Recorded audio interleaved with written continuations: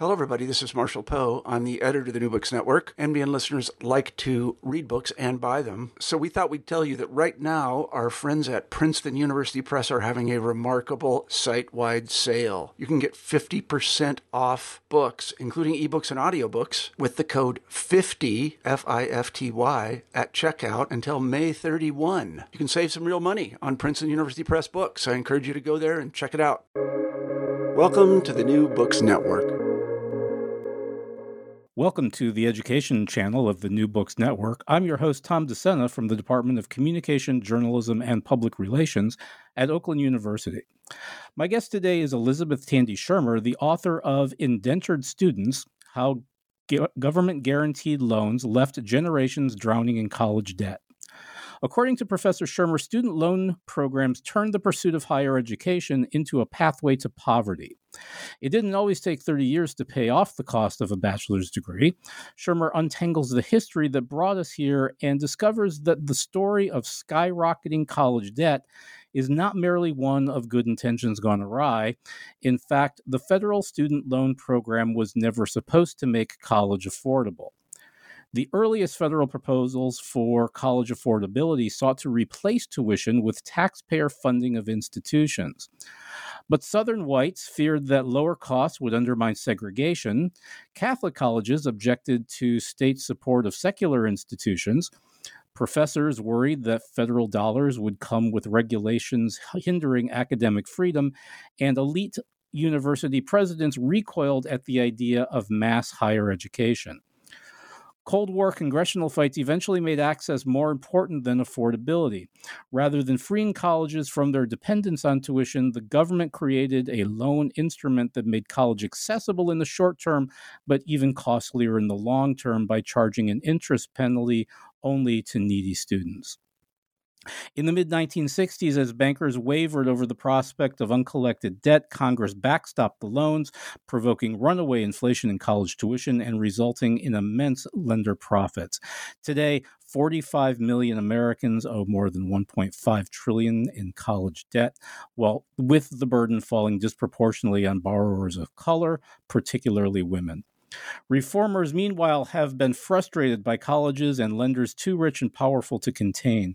Indentured students makes clear that these are not unforeseen consequences. The federal student loan system is working as designed. Elizabeth Tandy Schirmer is Associate Professor of History at Loyola University Chicago. She has written about labor, politics, and education for The Washington Post, HuffPost, and Dissent, and is the author of Sunbelt Capitalism, Phoenix, and the Transformation of American Politics. Elizabeth Tandy Schirmer, welcome to the New Books Network. Thank you. I'm so excited to be here and have a chance to talk. And I hope it's okay to tell your listeners we're talking on December 1st, and the moratorium on student loan payments has just been extended. I was just about to get into that. I want to thank you for taking the time today to talk about a really fascinating book and obviously a very important topic. Yeah, I saw the Washington Post this morning announced that the Biden administration's student debt relief plan was once again put on hold by the courts. Clearly, this is a very live topic, but I want to ask first, what brought you to it? Oh my gosh. Well, the personal is political, the personal is historical. In my particular case, I was actually, my book on the Sunbelt, my first book, thank you for mentioning it. One of the things it talked about and showed was that what was so important to attracting a lot of industry from the Midwest, where you and I now are, Michigan and Illinois, was to actually guarantee in these southern and western states that there would be research universities. And in both of those cases, there's a longer tradition of public universities, but you saw a ton of private money coming in to expand them, to attract business, to make them a part of the business climate. So I was actually moving into a project that I was calling the Business of Education, that was showing how much private money and power has always been a part of public universities, right? That this is not new, how important that is. And then my father got sick. And it became very clear, I was his caregiver for 7 years, he passed away in March, that I couldn't do a project that was taking me to campuses all over the country, but when I was cleaning out his house, he was in a care facility. He needed to be in a care facility. I found the student loan documents that I signed when I was 17 years old. And I was, until I just got it canceled through the public sector loan forgiveness program this summer, I was still paying it off when I found these documents that I signed when I was not a legal adult. And I realized that we didn't know a lot about this program. And this kind of political history is very different. And I was very lucky that archives, the presidential archives, the archives that have the papers for politicians so instrumental in it, they're much easier for me to do these targeted research trips to sort of balance both my job and keeping my job, but also caring for my father. I have to say, I have asked that question of authors several times, and that is the the most touching response I think I've ever heard.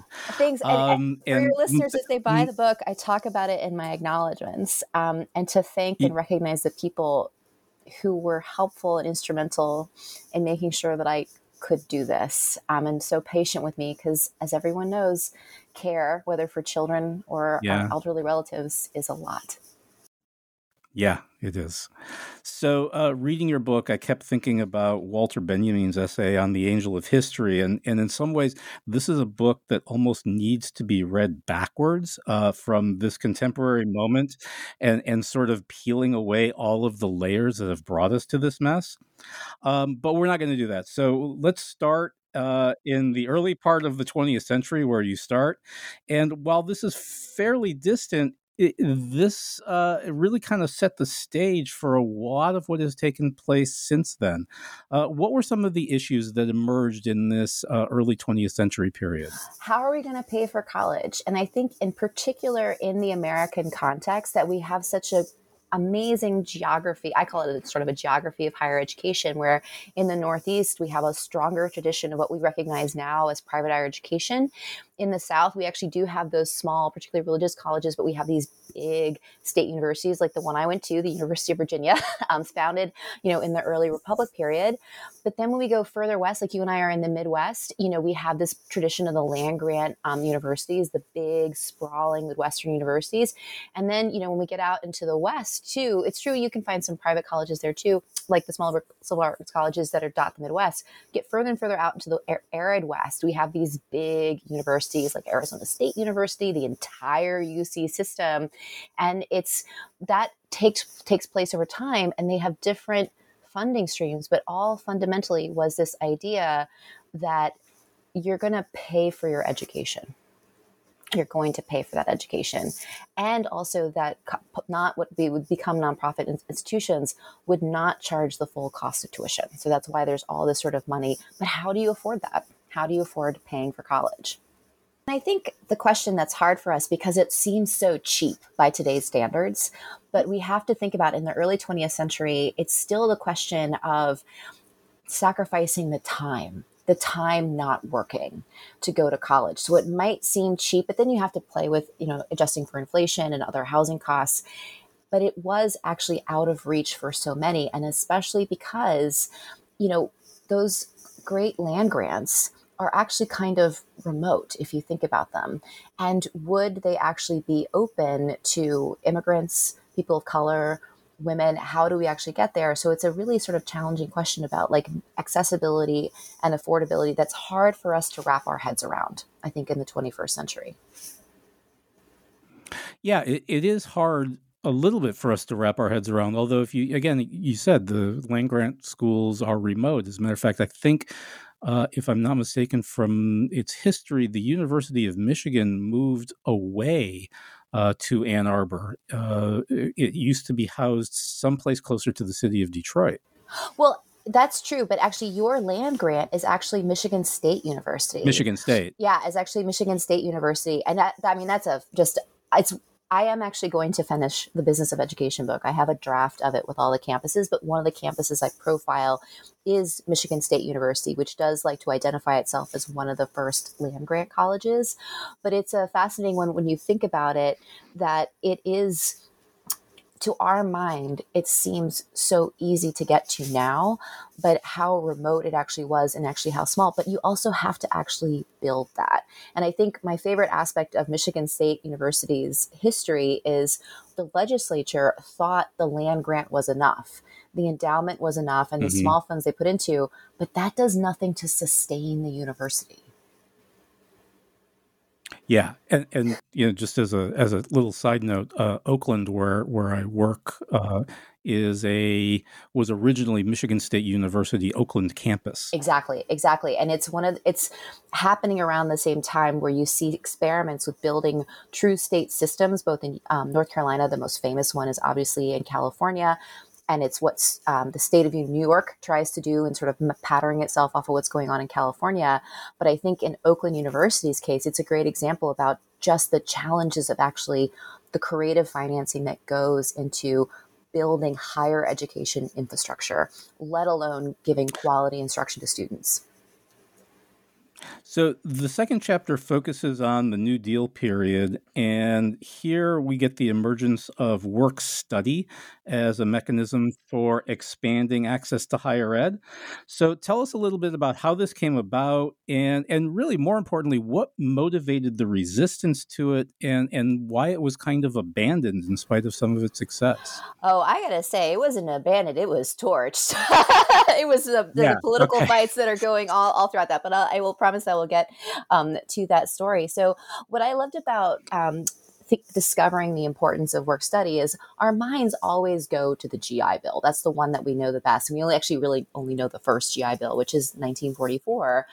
But actually, there was this really fascinating experiment with work study. And much of what the Roosevelt administration did, popularly known as the New Deal, was look at earlier experiments and try and nationalize them. So there had been some kind of option to work instead of study, for decades. And so they're borrowing this option that colleges had been using and trying to turn it into a national program.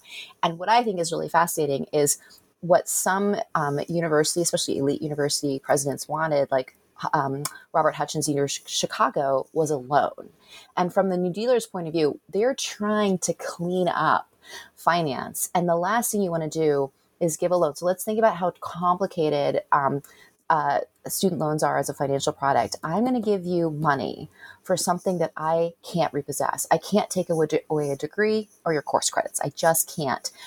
And then I'm going to expect you to pay me back, but there's no guarantee that you'll get the job. And collecting loans in that period in time is really hard. And so your only collateral is actually that you've been admitted to this college or university, which needs your tuition money. The risk is just permeating throughout this. So the New Dealers said no, but like so much of the relief in the New Deal is predicated on work. So you can work so that you can study. And it's really an extraordinary program. And a lot of college universities are fearful of questions about academic freedom. They're worried about federal control, all of these things. But some, not all, are completely amazed by how much this aid, working part-time, being paid by the federal government, and the colleges and universities get to decide what work the young person is doing. And that support just transformed these students and their success. But there's also a lot of opposition, always from the beginning. And it's both coming from within higher education communities themselves who do not like this program at all. And the famous case that really helps bring it down is actually a small college in Arkansas, right? Where they're talking about it as a boondoggle, a waste of money, especially in the context of the early years of World War II. But that just feeds congressional opposition from Southern Democrats who really hate the man in charge. Aubrey Williams, a Southern socialist, he actually voted for Norman Thomas instead of FDR in 1932, who made it very open that what he was trying to do was not just support poor students, but also poor students of color, and being very open that there's additional support for those college universities willing to admit Black youth who were disproportionately affected by the Depression. So, and again, this is from this chapter of the book. We have so many stories really about two things. One, how the work study programs did broaden access.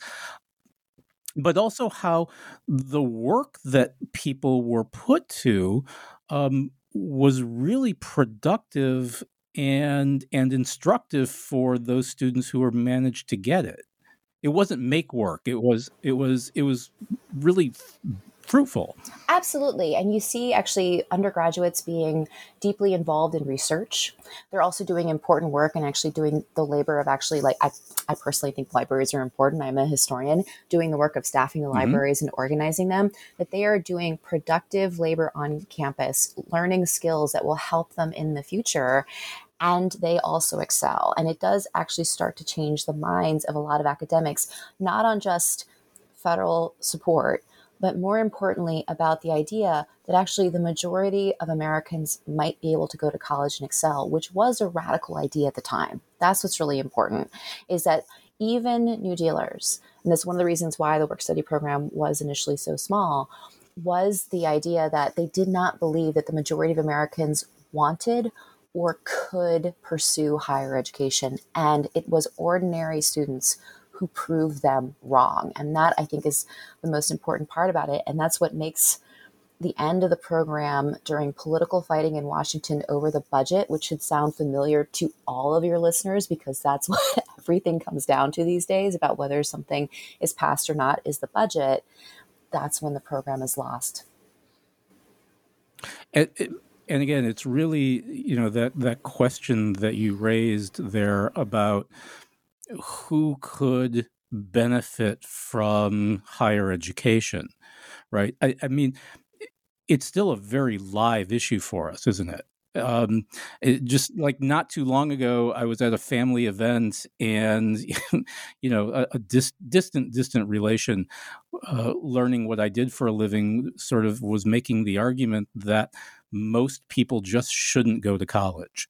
That, what I mean? Like, in some ways, we think that we've put this issue to bed, but it's still very much a hot button issue that, right, people shouldn't go to college, that they're wasting their time on valueless degrees and a variety of other issues that kind of mask this idea of, like, how democratic higher education should be.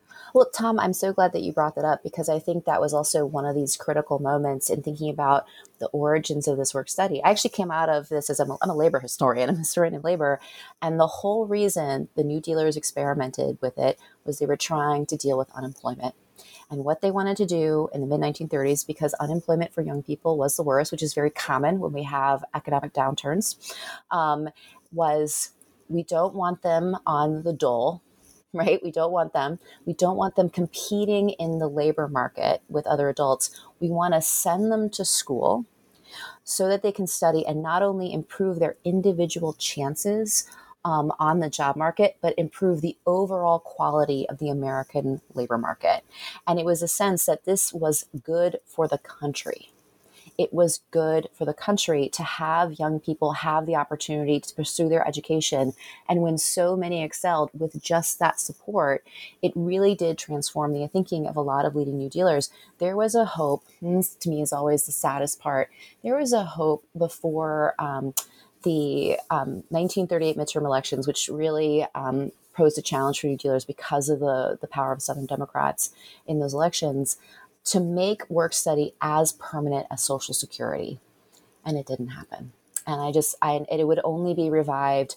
I always call him the last New Dealer in the White House, Lyndon Baines Johnson, in his first in the War on Poverty program, who had actually overseen the National Youth Administration, which was doing work study for Texas. And I think that's so fundamental to thinking about remembering that legacy, that this was not just good for the individual, it was good for the country. So one of the really surprising chapters in this book is your in-depth study of the GI Bill. Now, again, the GI Bill is almost universally understood as this unmitigated success for students and for universities. But your chapter really tells a story that this was far more nuanced and uneven than it is typically understood as. Tell us a little bit about this legislation. Why was it resisted? And what its impact has really been on education financing. I gotta say right now, my very good colleague of mine who's a historian is like, Ellie, you have torpedoed one of the most beloved pieces of legislation in American history. And I do want to emphasize that I follow the work of other historians, like especially Suzanne Mettler, who's actually a political scientist, like and leaning on their important insights into this. Gosh, well, the GI Yeah, Bill. it was a little like reading that Santa Claus doesn't exist. It was tough. You mean when it so that chapter opens with so many people, practically journalists, enraged about GIs actually not getting a chance to have their right to education that was promised them. And it just sort of starts you off as like, I'm going to tell you a different story about the GI Bill. And I think the key thing to think about the GI Bill is that it's linked to the end of work study. Right. So it's coming out of these big congressional battles about what do we want the federal government to do? What do we want to spend the money on? And they end the work study program. They end the work study program unceremoniously. And then it's within a year that you're going to have the GI Bill legislation. But it is a year of bitter fighting over the questions of what GIs need or want. And still, there was doubt, not just among lawmakers in Congress, but also academics that GIs would want to go to college or should need to go to college, and whether or not this is worthy of them, or this is a worthy investment from the federal government. And it's absolutely brutal fight. The key aspect of it is the power of the American Legion to really push this in Congress. But one of the key things about the American Legion, it's very, term we would use now is very conservative organization, was they were going to make sure it was a temporary bill. And they're going to put it under the auspices of the Veterans Administration because they want to wall it off. And the heartbreaking thing about it, the reason that matters is the hope was from the perspective of the Roosevelt administration. Truman is largely going to oversee its rollout. The Roosevelt administration, the hope was that if we put it as being run by the civilian bureaucracies, it can one day be opened up to all Americans and not just made this temporary help for veterans. And the key aspect of it is the question of making sure that it's actually open to all in a more genuine way that we're much better about recognizing in the 21st century. So in the case of the GI Bill, there are African-American GIs, but there's still segregated institutions, and use of GI Bill funding. And so what it was is that the Veterans Administration is going to pay the tuition, and they're supposed to be sending subsistence checks to veterans. So it is, I said, supposed to be. But there's no mandate that a university or college would be desegregated or welcome women or be accessible, because we don't get the Americans with Disabilities Act until the 90s to make that accessibility. And in the law itself, a lot of the battalions that had women in them were actually excluded. And so you have the twin forces of, if you're eligible as a person of color, as a woman, not being able to actually be admitted because of the continued discrimination found not only in the elite schools, but also the outright segregated institutions in the South. And so it's just, to me, it's a story of 11 million. We had 11 million veterans. We had 2.2 million veterans actually make use of it. So when you put those two numbers together, it starts to make you think. But the fact that 2.2 million actually used it is amazing, because a lot of them, those subsistence checks to help them stay in school, were delayed or never arrived. And the number one reason that students dropped out was because they could not afford to stay in college. Yeah, the evidence that you cite, the stories that people told about their experiences of, trying to make it through the day-to-day while waiting for their subsistence checks, they're just absolutely heartbreaking. My tagline about the GI Bill, it's a story of overcrowded classrooms, because no one predicted that how many veterans wanted to go to college. And that to me is like just the sadness of not realizing and seeing the overwhelming success and popularity of the work study program. No one predicted how many would want to go. And then also that means the classrooms are overcrowded and the housing is hard to get, especially since everyone forgets about this. There's a post-World War II housing crunch. post-World War II housing crunch, and we also have the end of price controls in 46, and that means that there's nothing to to deal with both food and housing prices, something all of us are thinking right now about in this period of inflation. Yeah. Yeah, it really is. And again, it's just kind of astonishing. As I said, it was a little like, and there's no Easter Bunny.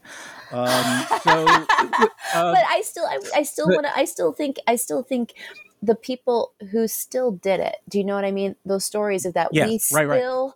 Right. We got our degrees and how much that meant to them, and that sense of citizenship, that sense of being that we, and that sense that we, even though they qualified because they had served their country, this sense that actually now we owe our country for this incredible education. And that to me is so important. It's so important in that sense of investment. But although, again, it still comes back to that question, right? About, higher education kind of has this sort of a dual function, right? I mean, at one level, it kind of does this winnowing thing where we separate people and put them into different kinds of institutions or don't admit them to institutions. But at the same time, we want to make it broadly accessible so that people who can benefit from it can actually access it. Totally. And I really admire the work of activists and scholars and experts today showing us what it truly means to be accessible. I think about this a lot in terms of COVID just showed us how inaccessible higher education has been, and really forcing us to consider this. In my own case, I had a student who in the middle of the semester had a bad accident. I use online resources so this student could keep up. But then the fundamental question about how he was going to actually be able to get in the building. And we didn't have that sense in the past. And it just shows you how far we've come and also how much further we need to go.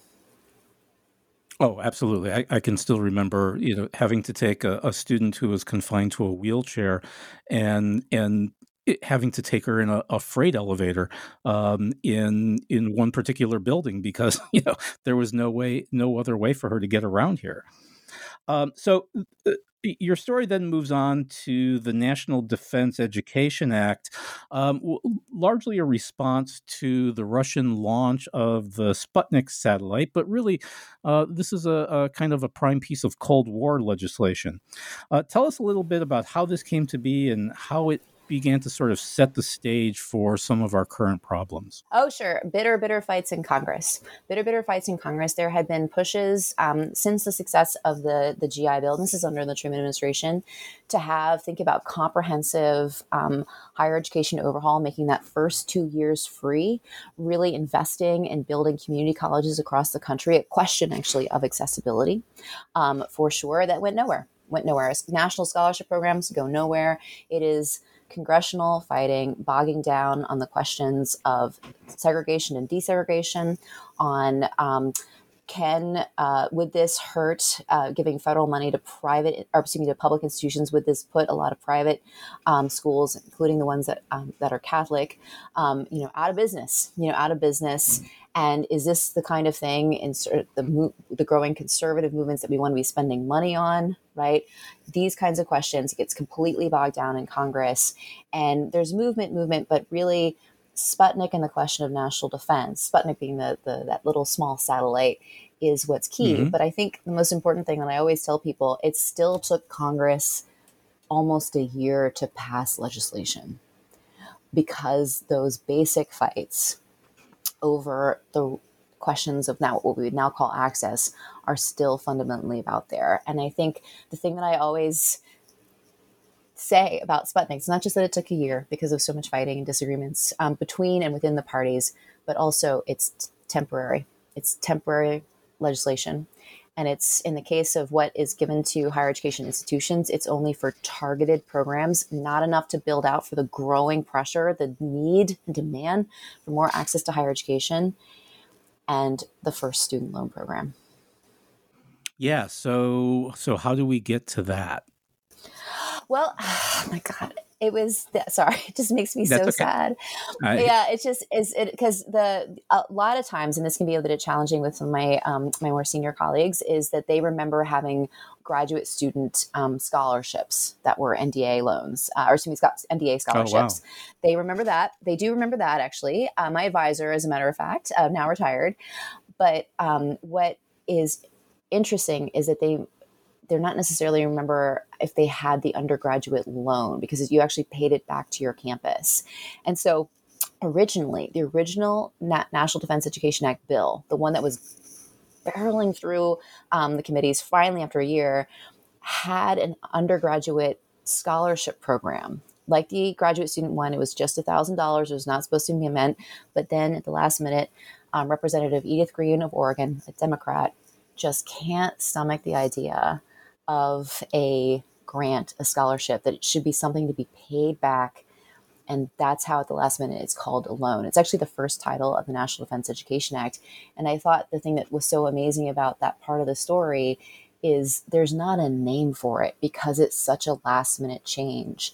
But what's really interesting, it's an incredibly complex loan program, but there's just such excitement for yet another source of help to pay for tuition, because tuition will go up astronomically over the course of the 1950s, that still it's something. And the excitement and the enthusiasm for it make, as one of the lawmakers said, make it a little red wagon. You just love this program. And so it just keeps getting continued, even though it was only supposed to be temporary.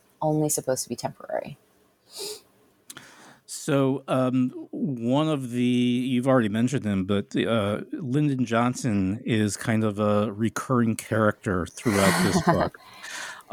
In chapter 5, we kind of get into some of the Great Society legislation.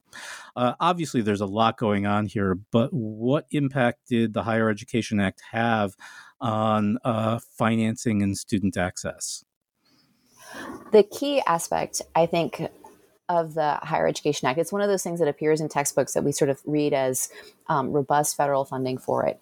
And that's what it looks like in the first 3 titles of that legislation, which is support for universities, college universities. It's support for their libraries, understanding them as the center of the campus and so important. And the third is for these developing institutions, which was code word, racially inflected code word at the time for historically Black colleges and universities. But the fourth one is about tuition assistance. And that is where the real attention was paid, with the assumption that Congress, even at the height of the Great Society and all of these different programs, was not going to front the money, to put the money into higher education, to not just eliminate, but it reduced its dependency on tuition. Those financial aid options, which include the revived work study, it includes small grants, including for undergraduates, and then it has this guaranteed student loan program. And I think the most important thing to understand about that is the guarantee was for the bankers. The guarantee was that the bankers were going to be repaid on a very risky financial product. And that's what it comes down to. The guarantee was not that a student would get the tuition assistance to help them. It's not a guarantee that college and universities would actually be getting the financial support to give out to students so that they could afford to attend, to keep their enrollment numbers, to keep going. It was the guarantee that the bankers were going to be repaid, which shows you the priority. And the whole idea was this expectation that still, as you asked me about in the beginning of this interview, the legacies of the 19th and 20th century, early 20th century, that this is something that Americans will pay for themselves. And that legacy, by the way, was included in the first work study. You paid students so that they could pay their tuition and their living expenses and their books. And that just continued with... Sorry, go ahead. Yeah. No. So it's interesting, though, that somewhere in this period, one of the initial objections that you mentioned was faculty being concerned about the intrusion of the federal government on questions of academic freedom. And those kinds of concerns seem to be disappearing at this stage.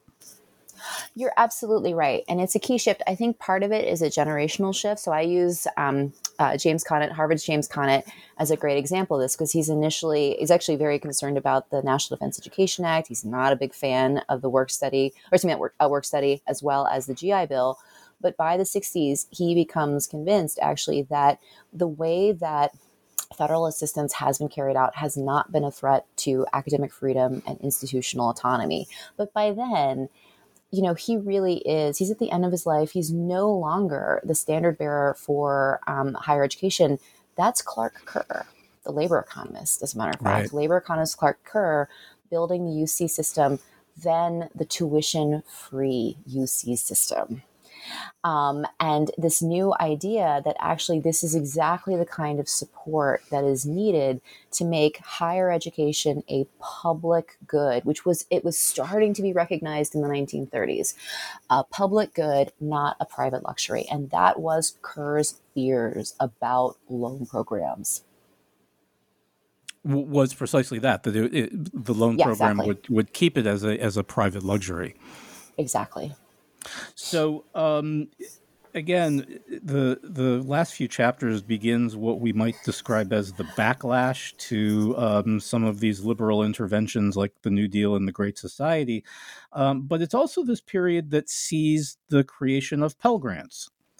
And a broad expansion of, sort of going hand in hand of the student loan industry. So but the chapter concludes with, as I guess it has throughout most of this, with the costs going up and debts being even more burdensome. So what's going on here between the Pell Grant and the expansion of student loans? I like, another one of those things where I'm torpedoing beloved pieces or moments in American history. And it's one of the things that's interesting about post New Deal legislation is oftentimes it needs to come up for this process called reauthorization. And so the Higher Education Act needs to be periodically reauthorized. We're still waiting for the most recent reauthorization. By the way, it's many years overdue at this point, which speaks to the conflict in Congress. But it's the 1972 reauthorization. And this is the one, of course, that Nixon, President Richard Nixon signs. Well, okay, the key thing about this, how it's mostly remembered is the introduction of the Pell Grants, named after Senator Claiborne Pell, that money directly from the federal government for low-income students. And again, at the time, racially coded for African-American students. That's who they're trying to target. And the Pell Grants are beloved. It's the new little red wagon, or as apple pie, all the things that Americans love. And then also in 72 is Title IX, which is about women's access, of course, to higher education. Well, but as I say, it's like there's nothing in Title IX that guarantees women's ability to actually afford that education, really. And Pell Grants were always small, and their presumption was that if you qualified for the Pell Grant, which was not enough, even at the beginning, to cover the full cost of tuition, that low-income student will have to borrow. And the key thing to remember about borrowing is you're asking students who cannot afford to pay out of pocket, or families who can't afford to pay out of pocket, to pay more over time for the same degree. But 72, for me, is the great example, that reauthorization of prioritizing the loan industry, because what is created is Sallie Mae, the Student Loan Marketing Association. And that really highlights just how much the emphasis was on creating an industry. The whole idea for making the guaranteed student loan program, the guarantee for bankers, was to create an industry for student loans when there was not one.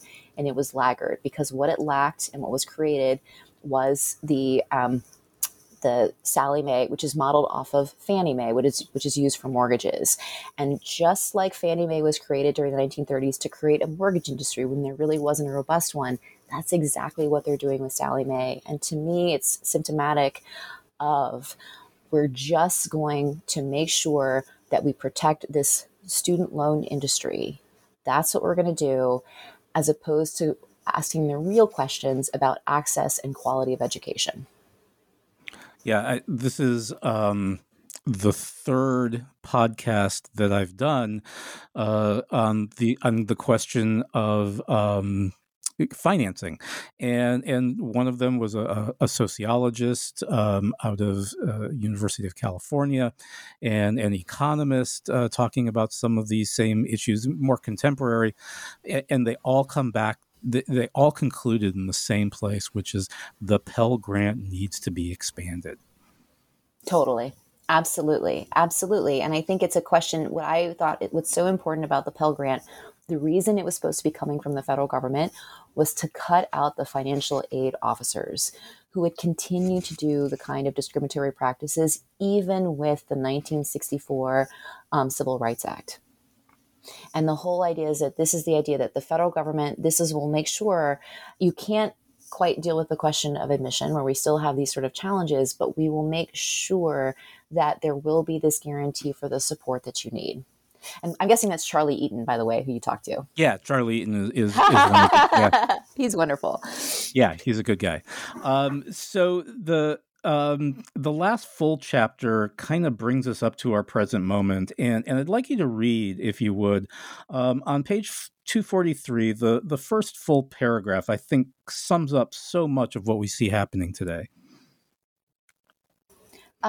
Parents and students, and actually it says those, parents and students surveyed knew even less about tuition assistance. Many thought businesses, corporations, and universities provided help. Others resented not knowing the answers. As Eikenberry and Hartle, and these are the two people doing the survey, put it, quote, some, especially low-income and minority parents, believe that high prices and the seeming absence of information about student aid are a part of a deliberate effort to prevent their children from going to college, end quote.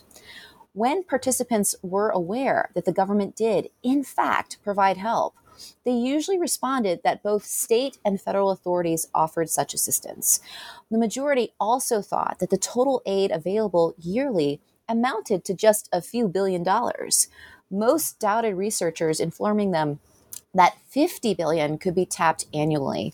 One jokingly, quote, asked where she could get in line. More than a third did not see loans as a, quote, form of financial aid, end quote, despite the cost savings from the interest subsidy on many federal offerings, quote, because it comes with a string attached that has to be repaid, end quote. The authors interpreted these findings with dismay, quote, the public's lack of understanding can only be viewed as a failure by those of us who pride ourselves as teachers and educators, end quote. And the one thing I'll say, I'm going to read the lead from the next one. Yeah. Respondents had a better understanding of the status quo than the researchers realized. Yeah, I think that's true.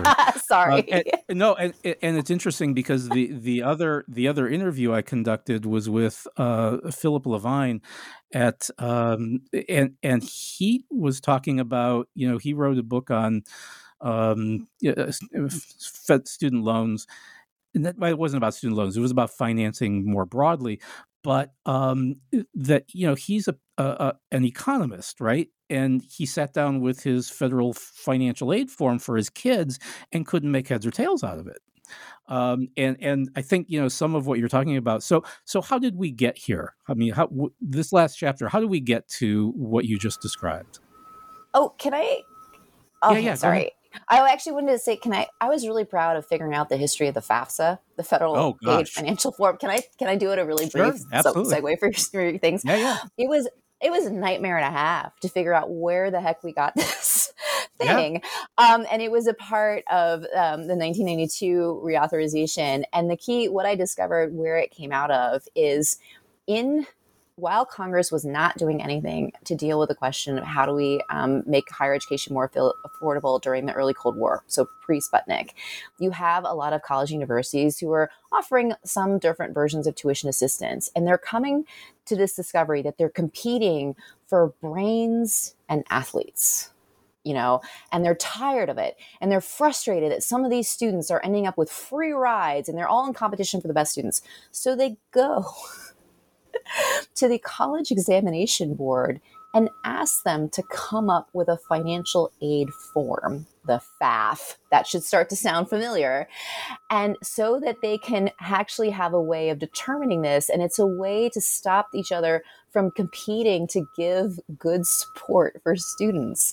And then I didn't go into detail with the rollout for the National Defense Education Act loans, but this is such a last minute change. And the tiny Office of Education, it's not a department until 1980, has no idea how to do this, how to basically become a bank. And so they use the FAF, which was used by elite institutions to actually limit aid. And it just becomes more and more complicated. And when you look at this thing and you realize that when it becomes a part of the federal program, it's just so unintelligible. And it all came from an effort to actually stop giving students a lot of aid so they can actually to help. So colleges would stop, quote, competing and using so much aid for these students. And it's so frustrating. And for me, I was watching to see when the form was going to come out in terms of actually applying for cancellation, the $10,000 or the $20,000. I was amazed. I had already finished my PSLF. We can talk a whole different thing about how complex that documentation is, but it was so simple and easy. And to me, it meant a lot, to see that. And I should say I was very honored that folks in the Department of Education have actually read my book and they called to talk to me about it. And I have no idea if I had any influence on that at all, but I was very proud after doing it and publishing some separate things about the complex history of the FAFSA to see something so simple and easy to use finally for financial aid. Yeah, and again, it's interesting because I was even talking to some parents last night at a Boy Scout meeting about having to fill out the FAFSA for their college age kids, and it is just universally reviled. If my friend who's an accountant has a hard time filling it out, then we need to have a serious conversation about this. No, Professor Levine he said it's a PhD in economics, and he just could not make. He just said if he's having trouble, and imagine what a poor PhD in communication must have to grapple with. So to get back to how did we get to this complete censure? And to me, it comes down to doubling down on not just tuition assistance, but the loan program, putting more and more emphasis that how are you going to pay for college? You're going to do it through these very complex loan programs. And one of the most important things with Sallie Mae, and Sallie Mae is creating this way for it to be cheaper and easier and more profitable to buy and sell student debt, that all of a sudden what it does for lenders who have a guarantee, they can start experimenting. They can start experimenting with private risky student loans, which are needed because the 70s were another period of inflation when more and more people needed to borrow. And so but there's a cap on how much you can borrow in the federal system for students. We don't actually get the PLUS loans, the parental loans, until later.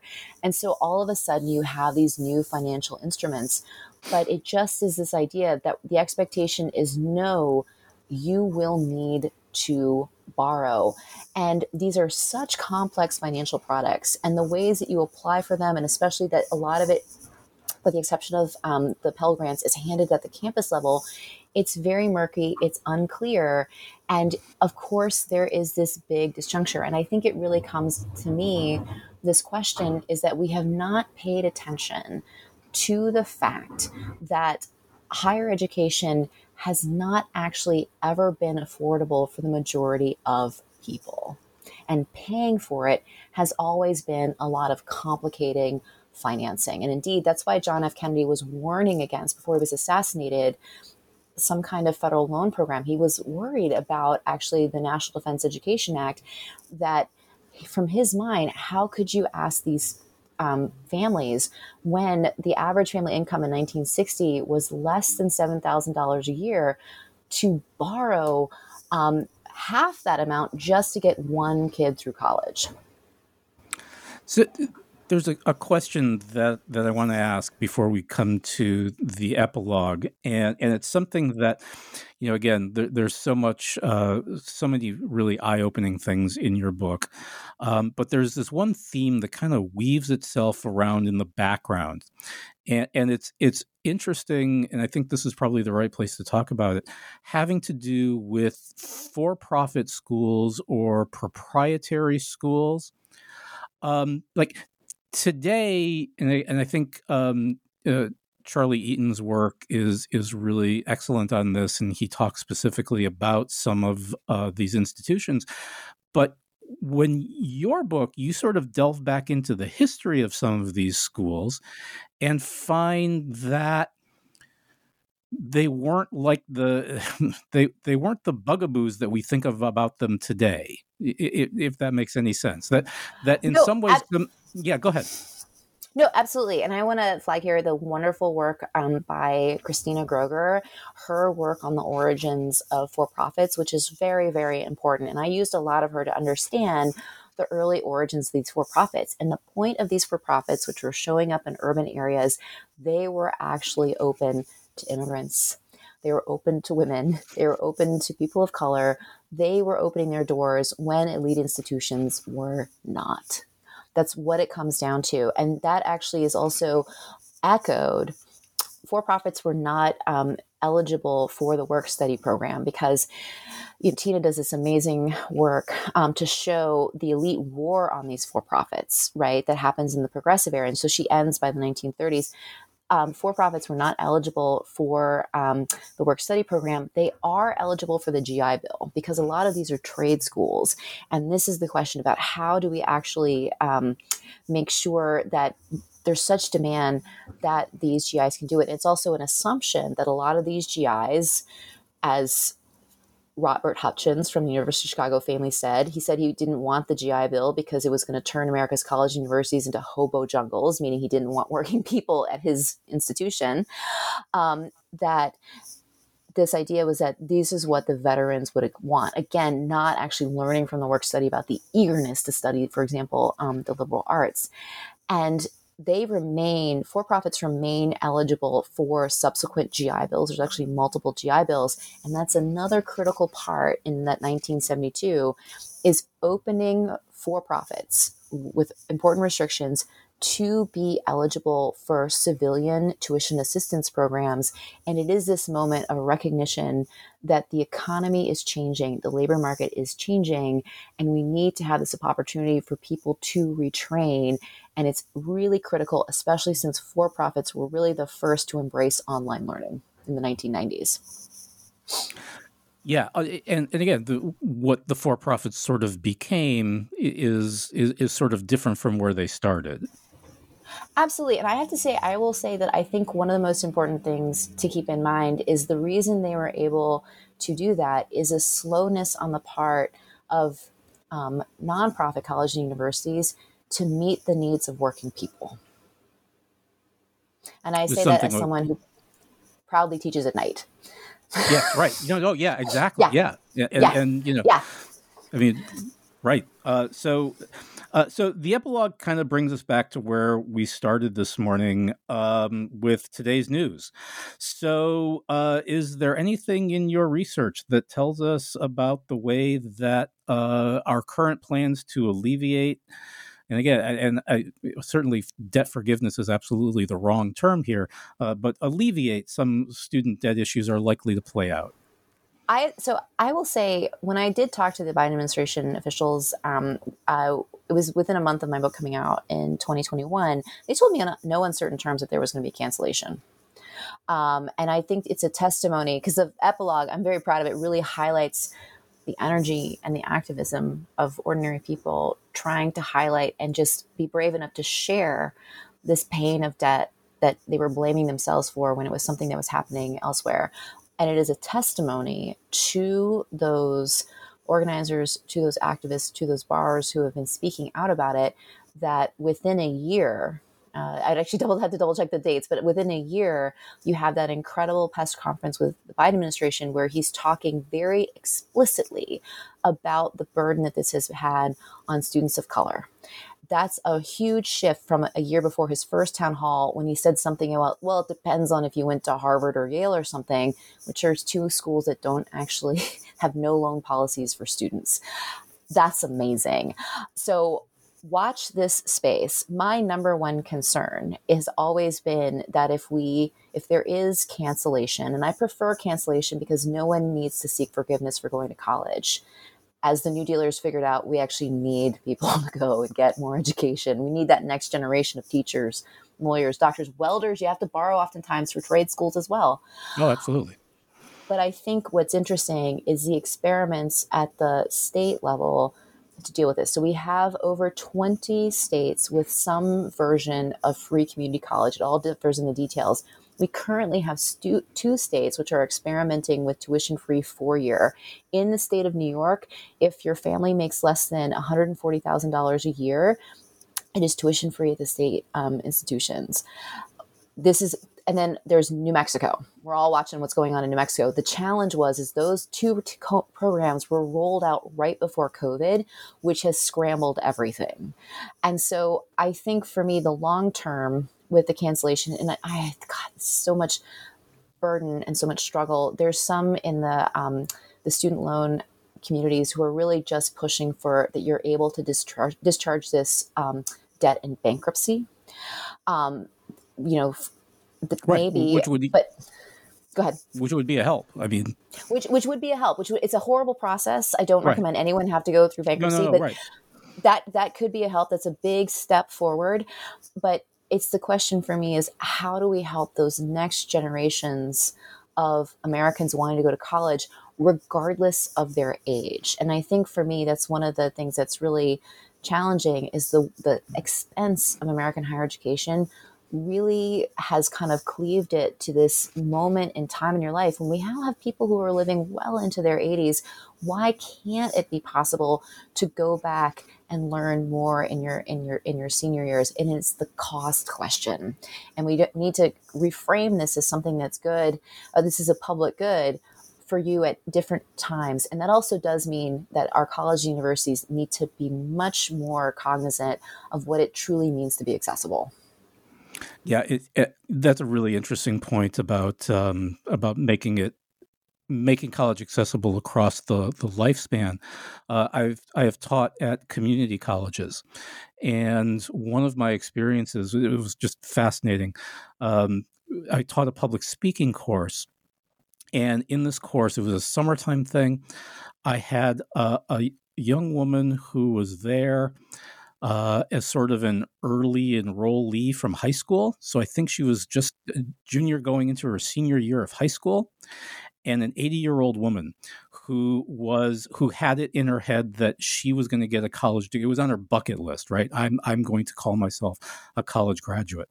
And you have the kind of learning that can take place when you put those generations into the same space it's invaluable. I mean, you almost can't put a price on something like that. It's just and as sort of someone trying to facilitate it, it was just exciting. And I think too that this is where we're having lots of conversations in the humanities. We should be having more about the recognition about we need many career paths, right, with a PhD.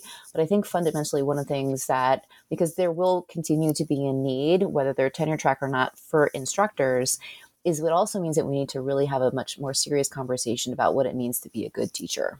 So in my case, I've just taken additional classes on the questions of accessibility and actually how to use online tools to make in-person learning more flexible when something happens. In the case, we do have students at Loyola now who have children. How do we make sure that we can be flexible and accessible in that? And there's a lot to do. But I think what's hard right now is that it's on the assumption that you as the instructor do it, as opposed to having a broader conversation that this is the kind of thing that needs to be both in our training, but also into our actual continued learning about how to be good instructors, good teachers. and that there's infrastructure for it. That there's heck yes, heck really, yes, heck yes. Like an entire system that's put in place. Like I can't tell you how many times I've walked back from my office after a night class and found doors locked because for some reason people assume that everybody had already gone home, and it's like I think my this is where when I talk about COVID-19 just exposed problems that we had been ignoring, or many people, not all of them, had been ignoring. And I think when all of a sudden we had to deal with the reality that a lot of students, unless they were actually on campus, did not have access to the computers, right? Did not have access to the Wi-Fi. All of a sudden, it forces you to see. And I actually think this is the important work of the Hope Center about already showing us pre-pandemic the problems that we had with food and housing insecurity in college populations. Yeah. So I think you've already mentioned this, but before we wrap up today, let me ask what we might expect from you next. What are you working on? I'm going to finish the Business of Education book. That's what I'm going to do. I'm going to do it. And actually, the challenge, for me was, I'm gonna do it. It means something. I talk about these books as twins. One is about the policies, and that's the student loan book, and the other one is about that sort of education infrastructure. Like, I'm gonna do this. I have a draft of it. I actually need to come out to Michigan State to finish the research. I, like a lot of scholars who are archive based. I'm very much an archive based historian. We're all dealing with the realities of archives. Libraries have faced a lot of challenges. There's been more awareness of what colleges and universities are going, but not these institutions.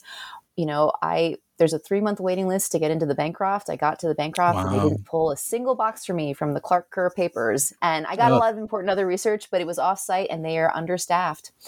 And so I want to get this book done. Yeah. I want to get this book done. So that is what I'm definitely doing next, for sure.